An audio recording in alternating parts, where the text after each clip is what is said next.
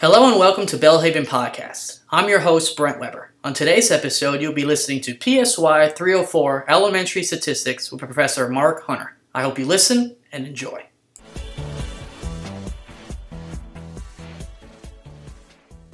Hello, we're still in Unit 2 at Psychology 304. And in this chapter 4, we're going to understand variability.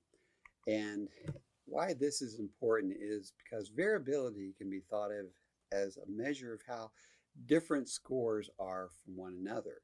And we're going to talk about how that is measured.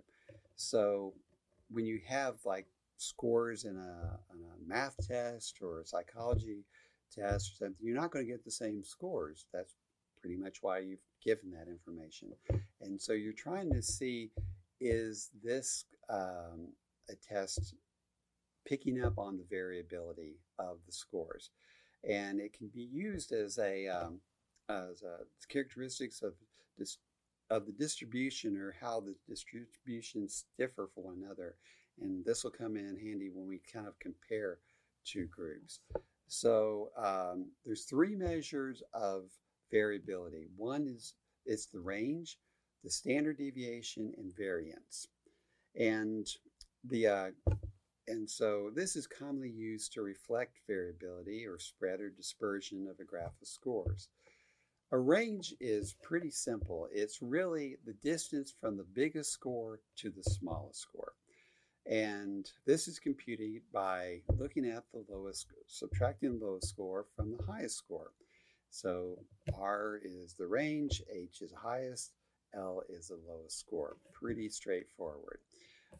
In statistics, we'll often talk about exclusive and inclusive range, what I just referred to as the exclusive range. That's the highest score minus the lowest score. I'm not going to get into the details of why we use an inclusive range. I'm just saying that sometimes you'll see that, especially when we're figuring out what is called, in other parts of statistics. So I'm not going to really burden you, but I just want to tell you that there are some times when it'll be the highest score minus the lowest score plus 1. And that counts both the high and the low scores among the values of the range. And so occasionally this is done where you add half of the score, whatever the unit, if you're, people ran 2 to 10 miles. If we just wanted to find the range, that would be the exclusive range, would be 10 minus 2. If we wanted to find the inclusive range, it'd be 10.5 miles minus 1.5 miles, and that would be 9, which is the same answer that we get by just adding 1. So what the range tells you is how different the highest and the lowest values are, but it doesn't say anything about how the individual scores. It just tells you the top and the bottom. A term you're going to be hearing frequently is called standard deviation. And this will come up pretty frequently in a lot of the different functions we use in statistics.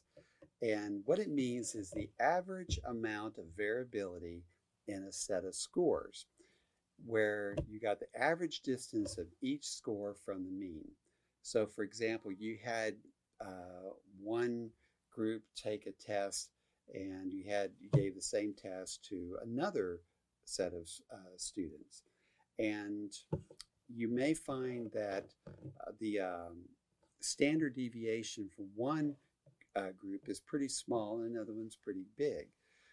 The larger the standard deviation, that means the larger the average distance each data point is from the mean.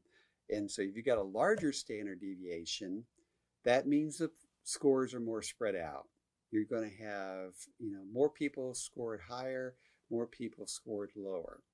And if you've got a standard deviation that's fairly small, that means most of the scores are pretty tight together. So let's say that you were teaching 2 classes and you had one that had a gave those tests, and one group had pretty small standard deviation. That means that pretty much everyone in that class got the same information, understood it pretty much in the same way. If you had a class at a large standard deviation, that means that, some people really got it and some people really didn't. And so you need to kind of figure out what is the problem here. Why is that bigger deviation good? So, that bigger deviation is there. So sometimes you want a big standard deviation, sometimes you don't. It just depends what you're trying to measure. Here is the formula for standard deviations, and I'll encourage you again to just stop the video, look through this, because as much what it means. But again, you'll not be asked to write this formula out. You're not going to be asked to figure out. This just tells you what happens. Basically, you list each score, and it doesn't really matter which order you put it in, and you compute the mean of the group. Okay, so we've done that before. And then you subtract the mean from each score, and then you square each individual difference, and you sum those all up, and then you divide that by the number of scores you have minus 1, and then you compute the square root. Now, this is done this way.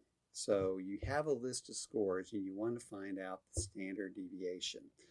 So your individual scores in here, you click the cell that you want to have the information in, and you put STDEV, standard deviation, and you have .s, which is for sample, parentheses A2, colon A11. So A2 is your first score, A11 is your last score, close parentheses, and hit the enter key. Or you can use the functions button where you go to the formulas, insert function, and you can do the same way. And so this is computation of the standard deviation using the standard STDEVS function. And you can see the formula up there in the top right. So, people, when they see this for the first time, it sounds a little, maybe abstract about, well, why didn't we just add the deviations from the mean?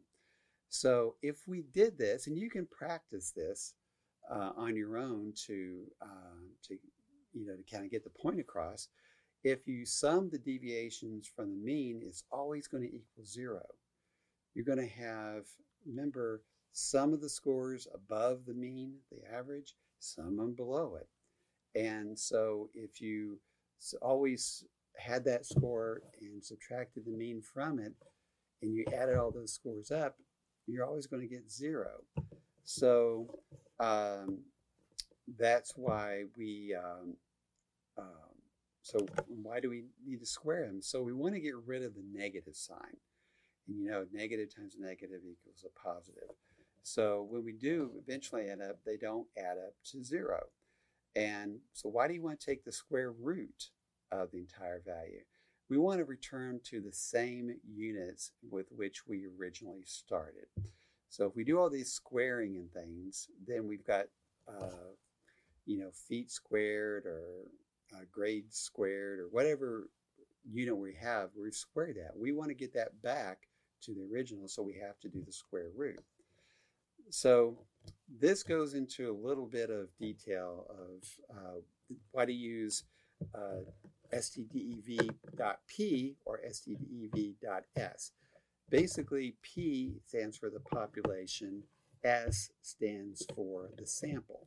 So if you know all the scores in a population, like if you knew every 5th grader in your school district score, then you would use the .P standard deviation because you'd have the population. If you had just a subset of that, you would use the .S for the sample. So if you don't know, if you don't know the population of the mean of the population, then just use .S, because it's better just to use that than the .p. So that's basically the explanation. And again, I encourage you just to pause the video, maybe read through this, and but basically that what it comes down to is which one is based off of if you're measuring a population or just a sample. All right, so what this does is helps provide what we call an unbiased estimate. And so the sample standard deviation is a very good estimate of the population standard deviation only when we subtract 1 from the n. Again, this may be beyond what we're going to do here for the class, but sometimes you just have to accept this is the formula, we do it this way. When we subtract 1 from the denominator, we artificially force the standard deviation to be a little larger than it would be otherwise. And so we're just trying to a little bit be more conservative here. And n minus 1 is more accurate. So by dividing, it should be n minus 1, so that little box there. Instead of n, we will be more accurate and reaching conclusions about the population. So that's why you see the n minus 1 rather than just n. This gives a little bit of an example here, and it gives you some little bit more explanation of why we use n minus 1 rather than just n. And I'm not going to read these numbers out. Pause the video, you can look at them, but bottom line, we use n minus 1 for our denominator.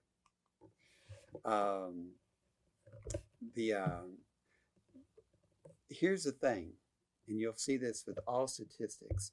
The bigger the sample size you've got, the more accurate estimation it will be. So if you've got, let's say, 1,000 fifth graders in your school district, or you want to measure, which one do you think will have a better estimate of that big population of 1,000 fifth graders? If you measure 50 of them, or if you measure 250 of them? Well, it would be 250 of them. The larger the sample size you have is going to be a better estimate of the whole population. So if you just were, that'll be true for pretty much everything we have. And so that's just something to keep in mind. Just like the standard deviation is based off of the mean, which is sensitive to extreme scores, so is the standard deviation. So when you're computing the standard deviation of a sample and you have extreme scores, you have to take into account. And again, if you have a large outlier that really skews the information or changes it considerably, you can take that out if you need to, just for the purposes of having a more accurate representation. If you had a standard deviation of 0, you would have no variability in your scores. Every score would be the same. So, we can't really learn much if you have a variability of 0. So and we'll talk more about that when we start talking about independent and dependent variables. Now, another term that you'll hear is variance. And I admit that sometimes it can be a little confusing. When do we use variance? When do we use standard deviation? Why do we even use variance? Variance is simply the standard deviation squared. And so it's kind of a difficult number to apply, just especially for the purposes of this class. So don't be concerned if you see that. And one thing I like about our textbook is it doesn't burden you with information that probably 95% of the time you're not going to need. You will see variance, occasionally, but I'm not going to really go into a whole lot of detail of that here. Just sort of kind of recognize that it's a part of what we do. It's done very similar to what we just talked about with standard deviation. You set for your function, you would use, a var.s for sample, and then hit enter, just similar to how we've done the other functions. And again, you can see where it would be if you used var.s for a sample versus var.p, you would get different scores. I'm not going to go into the reason why, but if you don't know what the whole population is, if you don't know what every score is, then just use var.s for sample. So again, understanding what the standard deviation and variance have in common, how they're different, is the var.p is computing variance of a population. var.s is larger than that, and it's when the variance for a sample is computed for var.s is larger than var.p. The similarities is that both standard deviation and variance are measures of variability. They're just basically talking about how far apart are your scores, or how close together are their scores. If you had a variability or a standard deviation of 0, then all the scores would be the same. If they were a large number, then they would be quite spread out. So the differences is that standard deviations are stated in the original units that you have, whether it's miles per hour or inches or whatever you're measuring. And so that would be you go back, standard deviation uses the original unit of measure. Variance, of course, because we square the standard deviation, uses squared units. And so standard deviation is usually easier to understand. Variance is used in some of the statistics that we will be using. So really the purposes here is just when you see variance, it's just the square of standard deviation.